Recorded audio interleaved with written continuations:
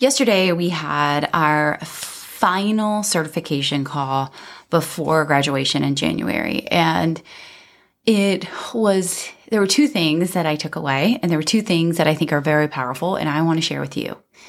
And the first one was, when we are in a situation or when we are feeling something, can we ask ourselves, is this the end of the world, or is it just really inconvenient right now? And that can shift your perspective so much. So, you're upset about something, but is it the end of the world? Or is it really inconvenient in this situation? Right? Is it something that we can fix? Is it something that we can find a solution for? Most of the time, that is definitely the case, right?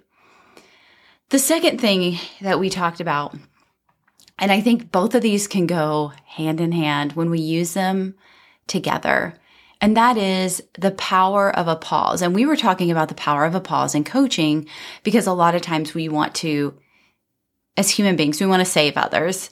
We want to help others instead of letting them literally process things in front of us and let them look confused and let them allow their neural pathways in their brain to rewire because their neurotransmitters are firing off in this situation, right?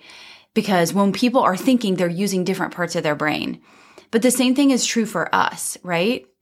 Instead of reacting to things, pause. Why is this happening? Can I choose a different emotion?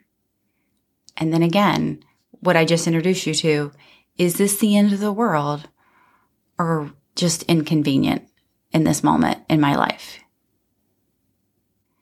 Do you know how much stress these two acknowledgments and these two actions can save us? Do you know how much anxiety these two ahas can save us from? Pausing, thinking logically. You can also say, is this a feeling or a fact? And then also, is this the end of the world or is it really inconvenient? And then you can make your decision on how you're going to react, right? Because life is 10% what happens to us and 90% how we react to it. How are you going to react to it? You get to decide in that moment, especially when you can pause. Take some breaths.